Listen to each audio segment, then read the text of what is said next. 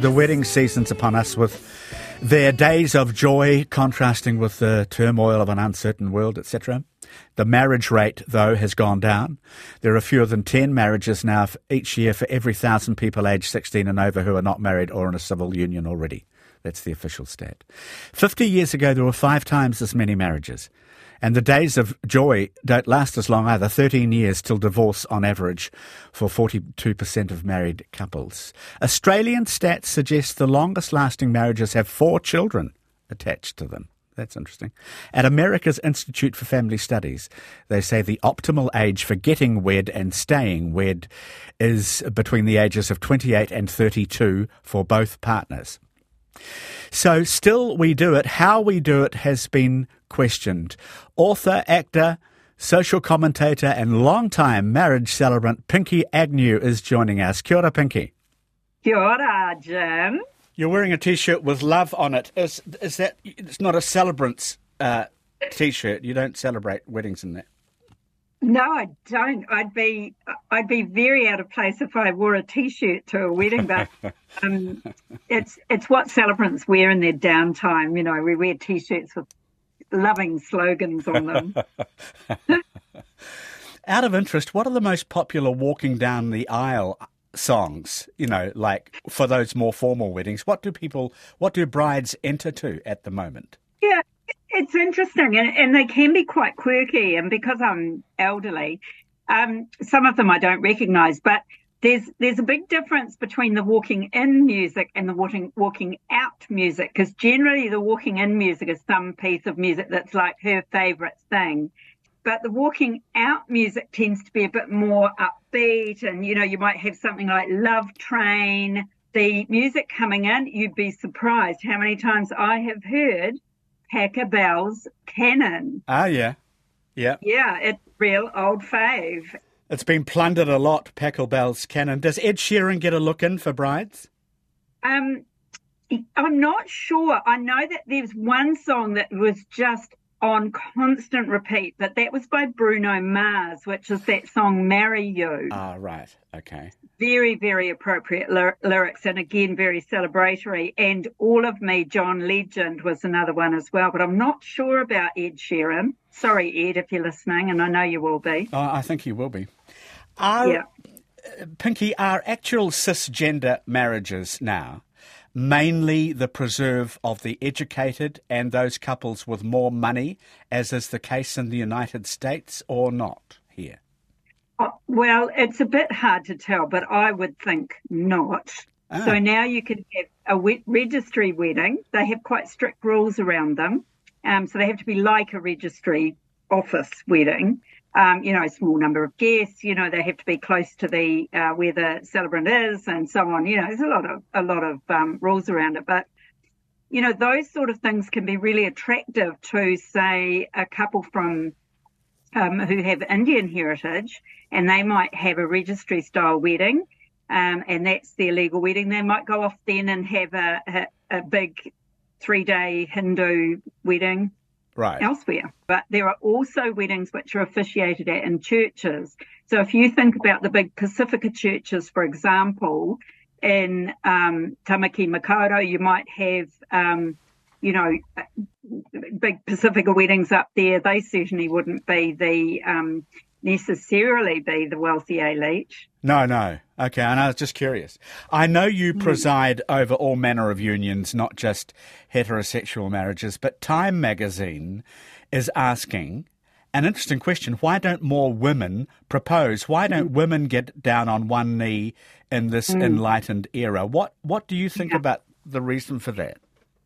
Certainly with same-sex couples, 2 women, one of those women is generally going to get down on their knee and propose. And that's one of the things that fascinated me, because I had thought that when the Marriage Equality Act came in, or when the Civil Union Act came in prior to that, I had thought, well, they'll be smashing apart the whole, you know, patriarchal marriage paradigm. And of course, I could not have been more wrong because, it really made me think about, so why is this? Why do men still propose? Because they do in opposite sex couples, and in same sex couples, that one of them usually proposes.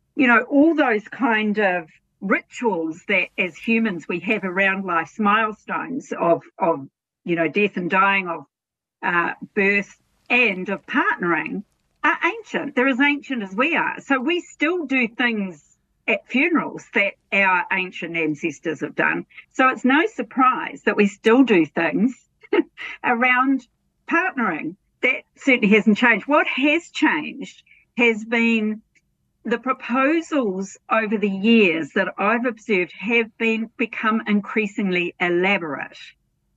And say it's an opposite sex couple, and the guy, they've had a chat, they've probably already got their joint mortgage. And so he will do one of two things. He'll either go and buy a ring, or he'll know that he's not in any way qualified to buy a piece of jewellery that she will want to wear for the rest of her life. So he will maybe get her some kind of little joke ring, or a little fun ring, or, some of the jewellers actually do make rings, especially for proposals. They make proposal rings. So, for example, this one fellow had told me about his proposal. He decided that he was going to light all these candles in the bedroom. He'd got all these rose petals, put them all on the bed. He had, from memory, it was something like, one candle for every week they'd had together or something like this. And these are often couples who've been together for, 7 or 8 years. So he got home from work, he put all the candles on the bed, chilling the champagne, everything you would expect. Had all the candles set out in the bedroom, and she's coming home on the number 6 bus. And so he starts lighting these candles. And that's when he got about halfway through, he realised what a terrible idea this was. Because firstly, some of the ones that he'd lit first were already almost burning out, but he had them all different sizes, but some of the little tea light ones were almost gone. And secondly, the room was terribly hot, and he described the air as shimmering. You can imagine the fire hazard.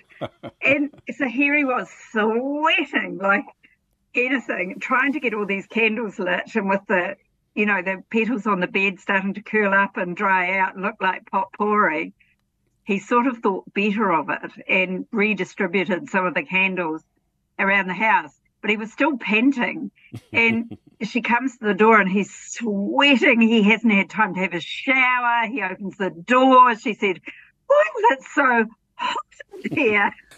Yeah, that is a funny story. Look, I take your point about ancient rituals being powerful, but I mean, in the old days, women didn't marry women, so things have emphatically changed. I'm still puzzled why the man still does all the proposing in this day and age. But also, I think the proposal ritual is one of the few rituals that has totally belonged to the guy. So, females have many, many rituals that are built up around weddings, the dress, the colours she wears, the bridesmaids, all these kinds of things. So I think that now with the influence, say, of Instagram, weddings are more visual than ever before. And they will often have a photographic record taken by a professional right from the proposal. So the focus is on the bride in this age, in this Instagrammable age. So she wouldn't tend to propose. The bloke would still have to. Well, not still have to. I think it's a ritual that has belonged to men. I was approached one time by a woman who wanted to quite seriously marry a tree as her way of expressing her love for nature. Right. And so I declined her, and she was said, "Well, why?" And I said, "Well, because the tree can't give consent." Tree's company. So So Brilliant. men Brilliant, Jim. Men still have to bear the brunt of rejection in proposals. I understand this. And one more question for you. Women continue to take their husbands' names. This is the other thing, Pinky. It's interesting. I can only comment on it anecdotally because when you sign your wedding documents, which I preside over, they're still using their pre-married names. But anecdotally, I can tell you again how surprised I am as an aged feminist that women still continue to take their husband's name. And I've officiated at weddings where the husband has taken the wife's name. I've officiated at ceremonies where they have created a double banger name. And I've officiated at a ceremony where they have created a new name. But of course, as you know, when women have children, they don't have to give them the father's surname. No. They can give them any old surname they want. And again, it was interesting for me to reflect on this when I started officiating at civil unions and then same-sex weddings, is that the name issue still arises quite a lot. So quite often, again, the couples will then, hyphenate their two names so that they both have the same name. Sometimes one will take the other's names. And so that is still, that still happens with same-sex couples. 80% of American women married to men continue to take their husbands' last names. It's so interesting. And just a couple of questions before we go. Do your couples tend to have honeymoons anymore? They seem to, yes. Okay. Yeah. And of course, as you know, one of the social trends at the moment, that we have now is that people don't have the great present opening anymore. They generally send out a note with their electronic invitations telling people what they want. Yeah, and right. Sometimes what they want is good old money, and they put their bank account in the invitation. And you put your money in, and they're off to Bali for their honeymoon. I must be too old school. I haven't quite got my head around that, but I know I've seen it. What would you call an average spend for a reasonably classy wedding these days? Honestly, I know we were discussing it recently at a Cairns gathering, and I just can't remember, but it was something astronomical, $20,000 or something awful like that. I mean, I personally, I might be shooting myself in the foot here, but I think that's a lot. I think it's too much, really. And one of the things I really try and emphasize to my couples is that, they want it to be a celebration. So make it a celebration. Make it about you. There's not very much you have to do legally. Yeah. And, my job is to make sure that is done. So I'll be there making sure that's done. But have some fun. When I got married, we had our reception first, and it was so much fun. And then we all got on the bus, went down to the venue and got married. It was so lovely. Did you propose? Not at all. And in fact, I know that Alan won't mind me saying this, but the first time he proposed, I said no. Oh. But I said, I'm saying no for now because he proposed to me the first time we were at a wedding. And this is not uncommon. We're at a wedding and I could see him looking around thinking, gee, this is a great idea. And he said something along those lines. This is a great idea. Why don't we get married? And I said, well, I'm going to say, I said, seriously? He said, seriously. And I said, well, I'm going to say no for now, because I really want you to think about it. Because when you're older, as we were and are, it's not just, in sickness and in health isn't just bringing me a cup of tea in bed when I've got the flu or something.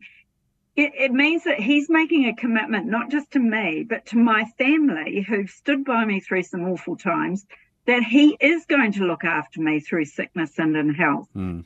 And we've all seen those marriages where one of the partners ends up becoming a caregiver or, they have to stick by each other through all kinds of challenges. So I really wanted him to think about that. And if that really was what he wanted, and it certainly was, because he proposed a few months later and I very happily said yes, but it was just very casual and beautiful at home. There was no ring. It was just a beautiful proposal, very simple and beautiful and pure. And I had no trouble saying, yes, please. He's a good man and a lucky one. Well, I can possibly comment. Pinky Agnew, lovely to talk to you. Thank you for filling us in on the latest in weddings. Thank you, Jim. It's not far away from the news with Karen. Jim, my sister wanted the Bruno Mars song until I urged her to listen to the lyrics. It's a terribly unromantic song. My husband and I kept our names. Our children's surnames alternate between our names. Oh, I wonder how that works. Well, I suppose it's just been explained to me. If you're planning to get wed this summer and are thinking about an inscription on a ring, here's an idea. The BBC reported this past week that someone with a metal detector found a medieval gold ring in a field next to a country road with a rhyming declaration on it in French, which was the language of courtly love. Je désire vous queruer, which means I desire to serve you. And that would have been on the man's ring, and he would have worn it, as was the fashion, on the tip of the finger. Although men wore rings up and down their fingers back then. And another popular inscription for men's wedding rings centuries ago was, I wish to obey. Women gained the right to propose marriage in Scotland in the year 1228, I was reading, and it caught on in the rest of Europe before dying out later, which is not to suggest that there was equality between the sexes, but at least there were good intentions.